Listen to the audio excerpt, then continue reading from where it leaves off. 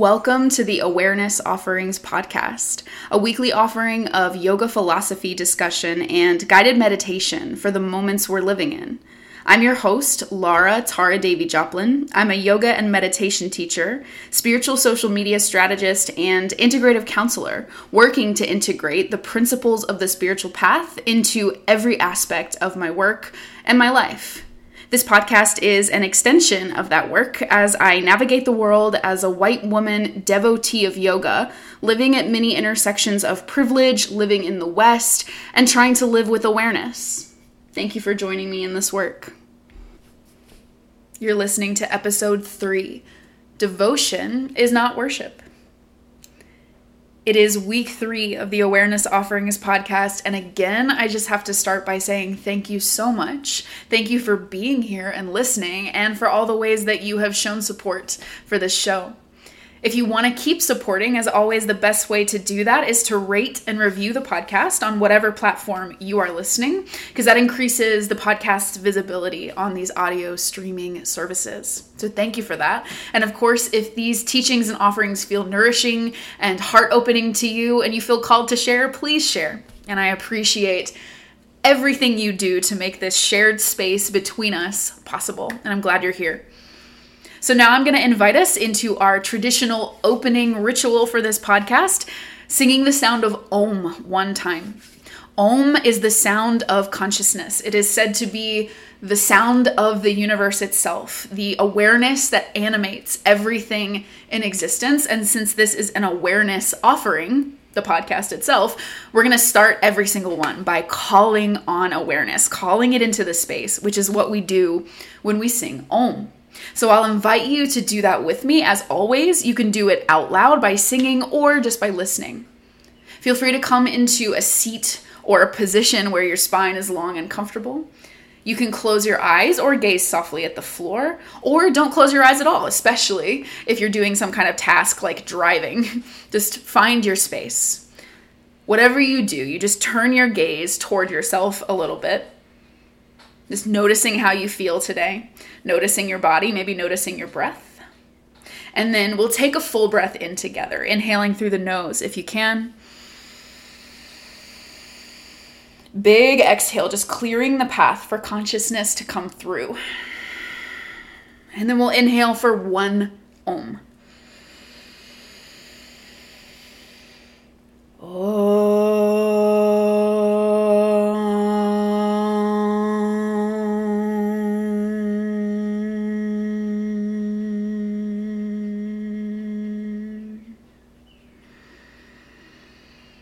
Thank you for joining me in that practice.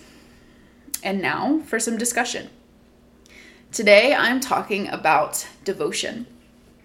And I'm doing so in honor of Ma Jaya Sati Bhagavati. That is Ma Jaya Sati Bhagavati, who is the guru or the master teacher of the yoga lineage in which I study and teach. Her birthday was yesterday, May 26th. So out of devotion to her, I'm talking about devotion in her honor. Because really, devotion is the foundation of the relationship between a guru and a student. So what does all of that mean? First of all, yoga is a lineage-based practice, which means it has been passed down from teacher to student and teacher to student over and over again for thousands of years. So most people who study and practice yoga have a teacher. And in my lineage of yoga, I study at an urban ashram in Atlanta, Kashi, Atlanta. We have a master teacher. We have a primary teacher from which all the teachings flow. She's like the source of the teaching. And that person is Ma Jaya. And so she is the guru of this lineage. She is the master teacher. I'll use guru and master teacher interchangeably because they essentially mean the same thing.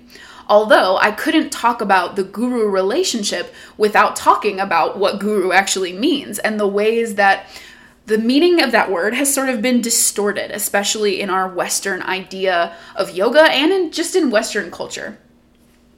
Because the word guru has both been stripped of its meaning to one end of the spectrum where it's been made a little too casual, And it's also been given so much meaning on the other end of the spectrum that it feels a little more intense than it really is. And so I want to explain what those two misconceptions are and then help us find the middle of what guru really is. So on the one end, guru has been made into a term that is much more casual than it actually is.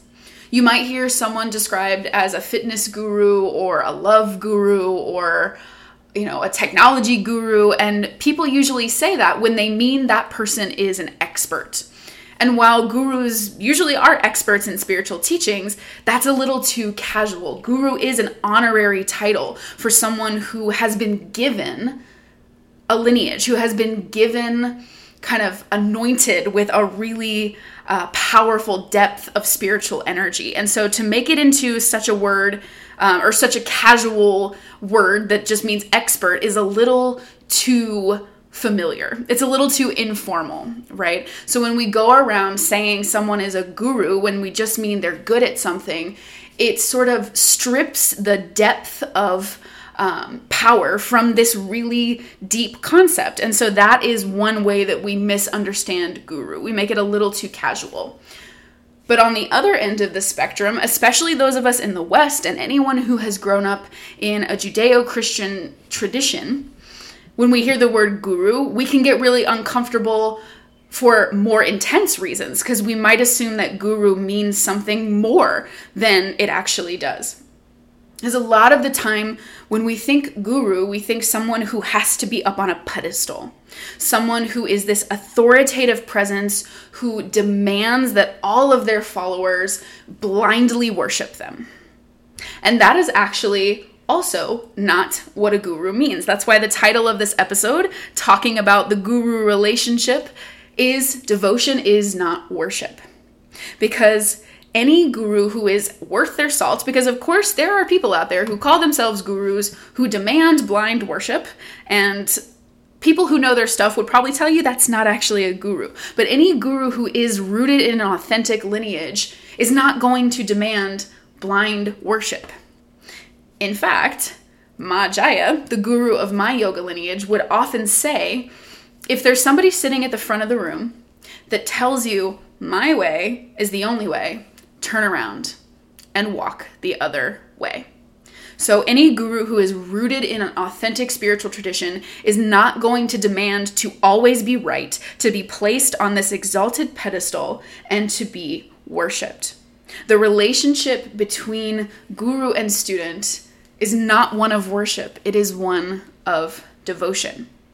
And to explain a little more about what that means, I'll talk to you about what the actual Sanskrit word guru means. The translation of that word, at least as I know it, I want to acknowledge my position as a white woman who studies yoga from a Western lens, so I am open to being wrong. But as I have been taught, the translation of the word guru is dispeller of darkness. Because any of us who are on a path, especially a path of yoga, spirituality, any kind of path where we're studying deep teachings, there's always going to be someone a few steps ahead of us on that path. And a guru is someone who turns around on the path and holds up the light so that we can see where we're going. So the guru is dispeller of darkness. The guru is the one that holds the light. So not only do they light the path, but they also light us up. They illuminate within us our own qualities of awareness, love, strength, all of these qualities that we're working to cultivate when we walk a spiritual path. I just got a notification on my computer, so you probably heard it. And you know what? We're going to go with it. I am not a fancy podcaster who has an editor who edits things out, so my apologies for the random noise. But we're illuminating, right? We're shining the light on things. So back to the discussion that we were having. The guru also, they light the path, but they also light us up from the inside. They light us up enough so that we can see the deeper qualities within us that we already have. So truly, it is not about worshiping that person, because that person is not, it's not about them. at least to any guru, again, who's rooted in authentic spirituality, them shining their light and being that dispeller of darkness, it's not about them. It's about illuminating what is already within us as we walk our path. And walking that kind of spiritual path, for me, has changed my life. Studying authentic yoga, studying in a lineage and a guru tradition has changed my life. And so I pour love and devotion all over my guru. I just pour out love for my ma because I want to. Not because I have to. Not because I've been indoctrinated and I've been made to feel like I have to worship this person. But because my guru inspires so much love in me that I cannot help but pour it out. And honestly, when I first got to Kashi Atlanta, I didn't know what to make of it. So I never met Ma Jaya. Ma is the guru of the Kashi Atlanta tradition. She also started an ashram, a spiritual center in Florida called Kashi Ashram. And that is that's the main ashram. And then Kashi Atlanta, where I study, is sort of an offshoot of Kashi Ashram. So I got to Kashi Ashram in 2016. Ma died in 2012. So I never actually met her while she was in her body. And when I first got to Kashi, I was doing my teacher training and I started to hear all this stuff about this woman who's a guru. And like many people, I was like, oof, I don't know about this. This is kind of weird. I don't know if this is a cult. And anyone at Kashi who's listening, forgive me for using the word cult. Kashi is not a cult. But I will tell you that I had that feeling. I was like, ooh, what if it is? What if this is something sinister? This is weird. But then I got to hear stories about Ma from her students that did know her while she was alive. They studied directly with the guru while she was in her body. They told me stories about her, and I got to know Ma through her students. And the pure, just almost weightless love that she inspires in those people pretty much told me everything I needed to know. At first, I didn't know what to think, and then I was like, okay, anyone who inspires this kind of just pure, sweet love is not a sinister person. This cannot be dark. This is light, right? She is the light. She's the dispeller of darkness. So I got to know Ma through her students, and I fell in love. So again, I never met her in the flesh, but I've heard all these amazing stories, and I've seen all these amazing photos of her because she was beautiful.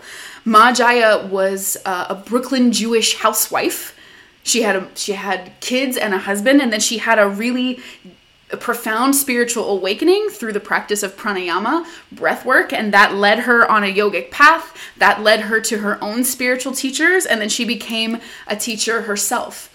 And I've heard her speak, though I've never met her, and she has the most incredible Brooklyn accent. And the way I think of Ma is that if Fran Drescher's character from The Nanny was your guru, that's Ma. Because she has the amazing accent. She has the big, thick black hair. She's gorgeous. She wears the bangles. She has amazing style. She's this fabulous woman, and she's the guru. And I began to hear about her, see pictures of her, hear her speak in recordings, and I absolutely fell in love with her. And I feel her love in my life, both by seeing the love that other people who met her have for her, and as a real embodied, tangible presence. I feel her. I feel her love. And that is sort of one of the miracles, if you will, of the guru, is that light and that love is so not about them. It comes from such a pure kind of divine, all-encompassing source. It comes from the universe or from pure love or whatever you want to say, that it goes beyond their body. So they could be out of their body, they could have passed on, and yet we still feel their love. And I feel that with Ma. I feel her guiding me. I hear her in my head sometimes, and that might make me sound crazy. But what I know is that It's not the voice of some outside force that I have to worship. It's actually the voice of my own soul. And sometimes it comes out as Ma's voice because she is the dispeller of darkness. She's the guru, and she brings me to my own soul. And so I am devoted to her because she inspires that in me. She doesn't ask anything from me. This woman who passed away 4 years before I even made it to Kashi Atlanta, she's not asking me to do anything. She's not making me do anything. She's not asking anything of me or expecting anything of me. I have full, capacity to choose her, and I did, right? I'm not, I haven't given myself over to something dark or sinister like I talked about. No one is asking this of me. It is love in my heart. Because Ma, as so many of her students would tell you, is a living embodiment of love. She was and is a living embodiment of love. She loved people fiercely, wildly, massively, and unconditionally. And she embodies so much love that I can feel it in my being. Feel it tangibly. I can feel it now just talking about it. I can feel it in my heart. Even never having met her in my life, even not being in the room with her at all, I can feel her love. So she embodies so much love that I can't help but reciprocate that love. I cannot help but pour the love back out. And that is the essence of devotion. And in the tradition of yoga, the word for devotion is bhakti. Bhakti yoga is the yoga of love and devotion. It is the yoga practice of getting our hearts so full of love that there's nowhere else for that love to go but out, just pouring it out into the world. And that's one of the gifts of having a guru or a spiritual teacher or some sacred form that you love, is that those things fill our hearts up so much that it can't help but pour out. And that's what Ma does for me. So I don't feel like I have to worship her. The guru-student relationship, again, is not about worship. It is about devotion. And so I want to invite you, as we come toward the portion of this podcast where we get ready to do some practice, I want to invite you to think about what inspires that kind of just pouring love and devotion in you. Because the great thing about it is Ma inspires that in me. She doesn't have to in you.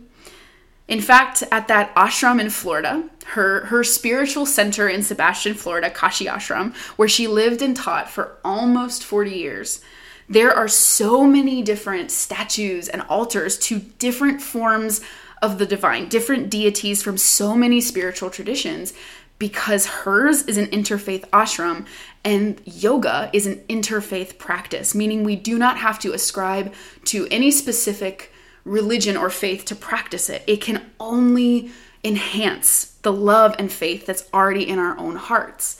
So maybe your form of the sacred is Ma or your spiritual teacher. Maybe it's Jesus Christ. Maybe it's the Buddha, Allah. Maybe it's Shiva or Kali. I'm naming mostly Judeo-Christian and Hindu forms of the sacred because those are the ones I'm most familiar with. But I am so aware that there is a vast breadth of spiritual traditions. And so I honor and bow to every single one of them, and whatever deity or sacred form that you love is welcome here in this space. And I bow to that. And it doesn't even have to be a religion or a deity. Maybe you love the night sky or the ocean, or maybe you love love. Maybe love is your religion. That is the beauty of interfaith or even no faith, quote unquote, practice, is that whatever inspires that kind of devotion in our hearts is good.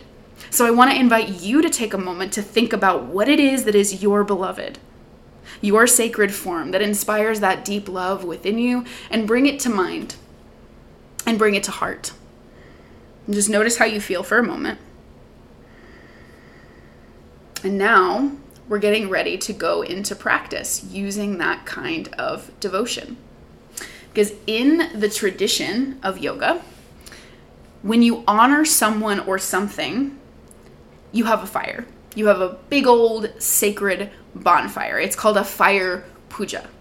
And the fire both burns away anything that makes you feel stuck and like you can't pour out that love, and it ignites within you that feeling of deep love.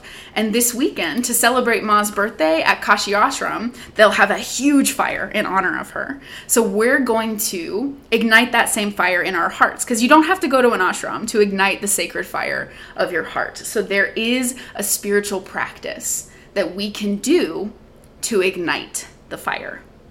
So this is the moment where we'll go into embodied practice. If you are doing something, if you're driving, showering, cooking, this might be a good time to pause and come back later so you can sit and do the practice. If you're coming along, I invite you into a comfortable seat. As always, that is any seat, as long as your spine is upright so that hopefully you stay awake. If you fall asleep, no judgment, but usually we want to stay awake, and your spine is long because it is the center line of energy in your body, and we just want everything moving freely. So find any seat, whether it's on the floor, in a chair, on the couch, in your bed, where your spine is long and upright. Get a little forward curve in your lower back, and then draw your shoulders backward and down. So the center of your chest lifts. The center of your chest lifts, and you start this practice with the posture of an open heart. Now, before we go any further, I'll talk to you a little bit about what we're doing here, because this is a practice of igniting that sacred fire in our hearts. And typically when there is a sacred fire in the yoga tradition, it is in what's called a dhuni. And a dhuni is the Sanskrit word for a fire pit. And this is a square fire pit. It's usually decorated beautifully with all different colors of sand and symbols and art, and it holds that sacred fire. It's another container for devotion. And we are going to draw and really feel and acknowledge that same fire pit in our own hearts. So this is a layered practice. My teachers, Ma included, love to layer practices on top of each other. And so this practice involves both a 4-part breath, a movement with the hand, and a silent mantra, a sacred sound that you'll say in your mind. So I'll try to explain each piece, and then we'll go into it together. So the 4-part breath is sort of the foundation of the whole practice. And it's just what it sounds like. We'll inhale in 4 sections and then exhale in 4 sections. And so it sounds like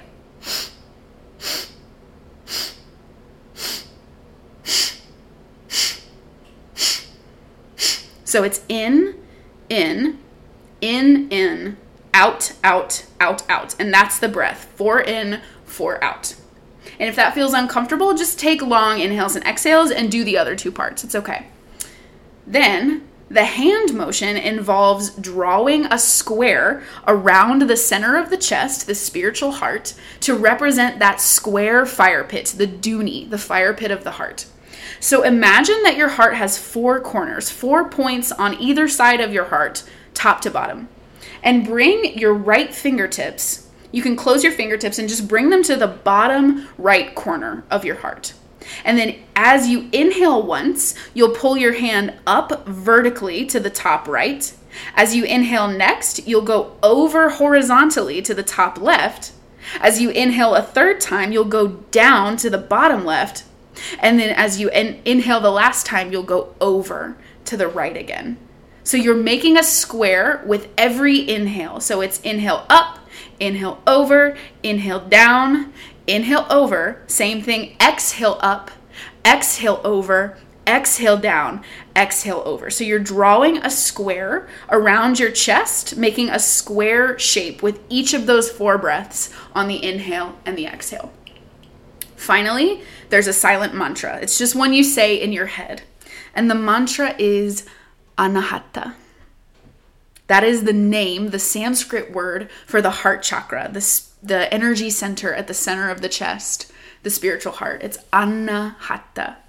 And I have been taught that just that word, the name of the heart, is a heart-opening mantra. And so you say each syllable in your mind, because there's 4 syllables, you say each syllable with each part of the breath. So it's like ah, na, ha, ta.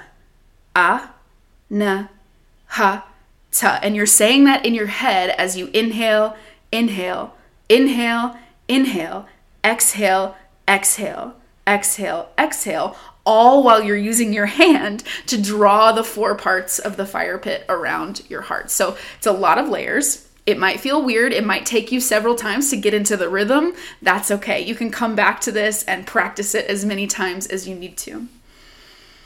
So I'll invite you to close your eyes or gaze softly at the floor, however you turn toward yourself again. Bringing to mind whatever sacred form, whether it's your guru, your teacher, a deity, whatever it is that inspires that blazing heart-opening devotion in you, bringing it to mind as you start to notice just the natural pace of your breath for now. Start to notice the sensations, the heart awareness, whatever is already here, just using it as fuel, whatever feelings and even thoughts that you have, using it as fuel for this fire that we will ignite.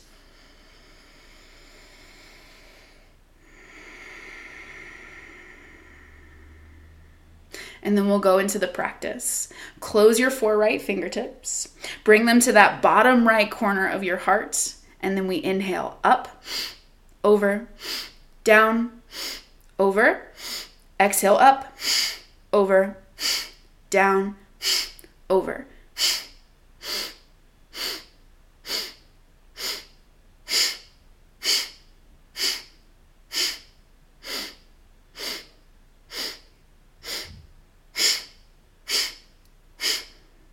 Keep going, drawing your square around your heart, drawing that fire pit, that dhuni as you breathe, and then we'll add the silent mantra with the 4 parts of the breath. A, na, ha, ta. A, na, ha, ta. In your mind. A, na, ha, ta. A, na, ha, ta. Keep going.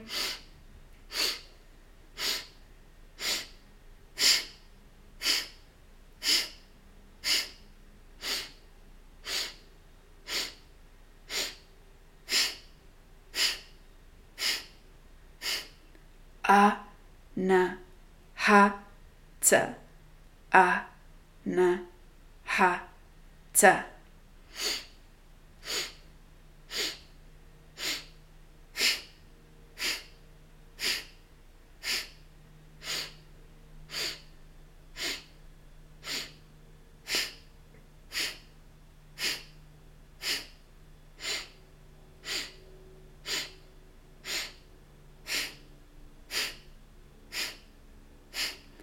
A, na, ha, ta.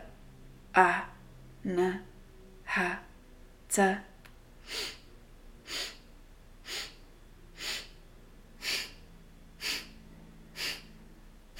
I'm just saying it out loud to remind you, but you say it inside your mind.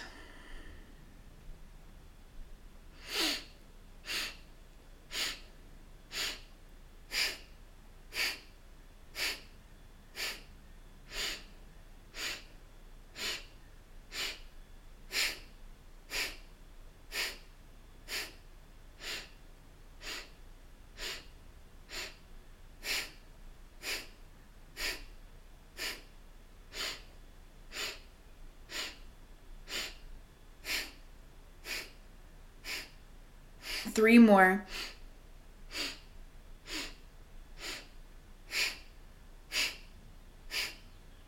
Two more.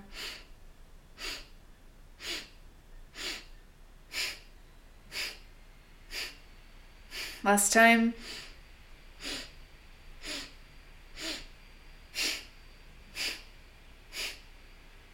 And as you let that exhale go, just return to the natural pace of your breath. Rest your hands wherever or however it feels good. Maybe holding your heart in your lap, whatever you need. And then just drop your awareness right into the center of your chest, just a few inches over from your physical heart, to that spiritual heart, Anahata, heart chakra. You might bring your awareness there by turning your closed eyes down as if you could gaze into your heart, or you could imagine your breath moving in and out your heart. Or you could imagine light, or even start to see those dancing flames of the fire in the center of your chest. Or just use the sensation, but come to your heart, please. And before I give you any more guidance or information, just meet yourself Use your own awareness to notice exactly how you feel when you light the fire of devotion in your own heart. I'm so curious how the fire of devotion feels in your heart. So take a moment to notice.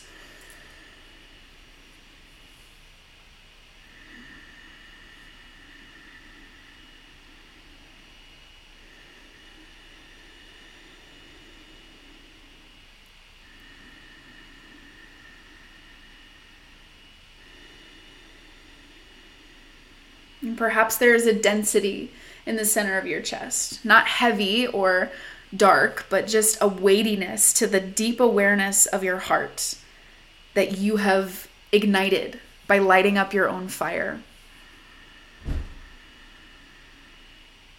Maybe you feel a sense of warmth or a glow that starts in the center of your chest and radiates throughout your body and your being. Know that that same radiance can then be offered to the people, to the world, to the relationships around you. And that's the point of devotion. It's meant to be shared. Right now, just sharing it with every cell in your body, on every breath, filling with the light of devotion, even if it's simply devotion to the present moment. That is powerful devotion.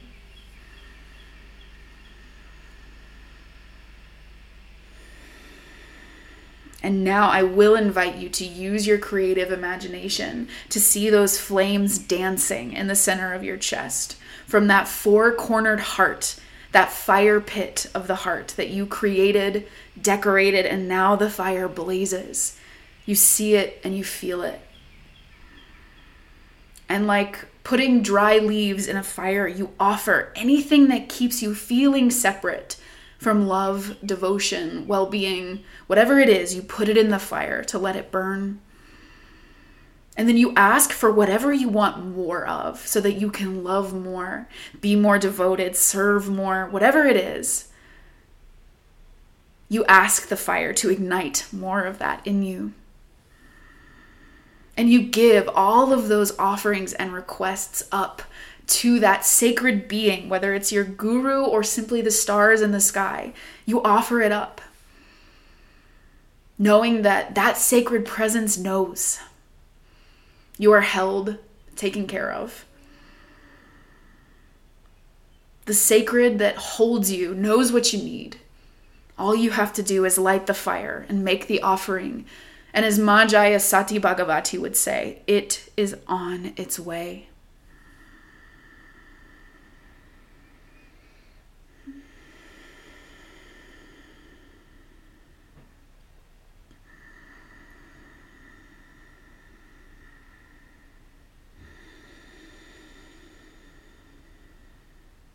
Offering it up with every breath.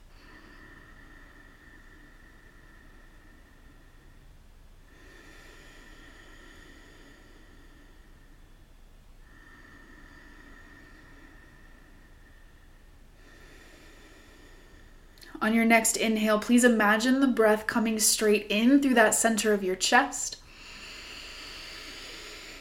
Exhale powerfully, imagining sending that heart glow just out in all directions from your heart.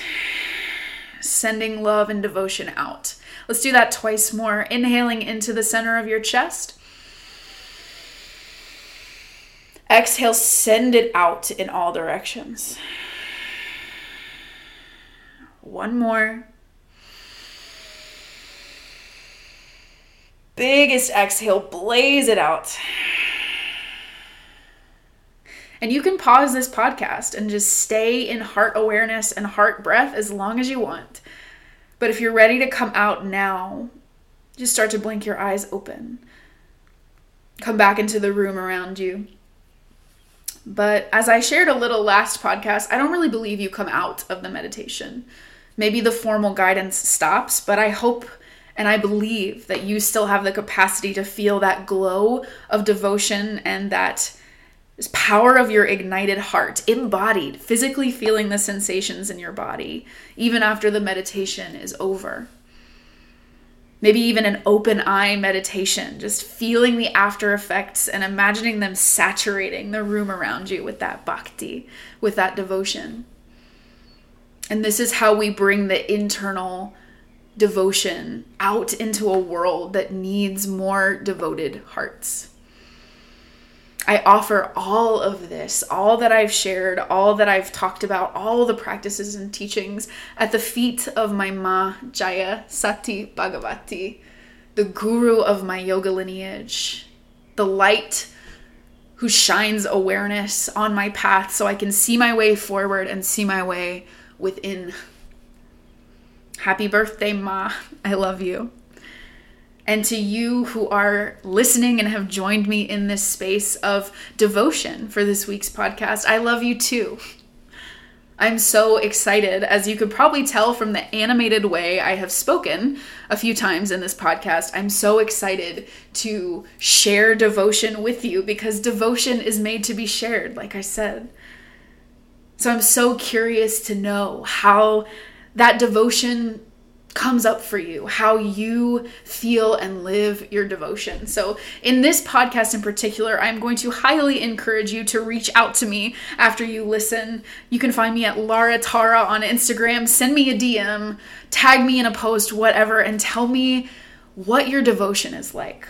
I am so curious about who you are when your heart is ignited with the fire of awareness. Because man, that's kind of what we're here for, or at least that's what I'm here for, is to keep my heart lit with the fire of awareness so I have enough strength and love to give myself and give the world. So thank you so much for joining me in the practice of lighting up from within so that we can blaze out into the world. Now we go and do it. Blaze it out. Blaze the love out. I mean, I love you. I'm grateful for you. And I'll see you next time.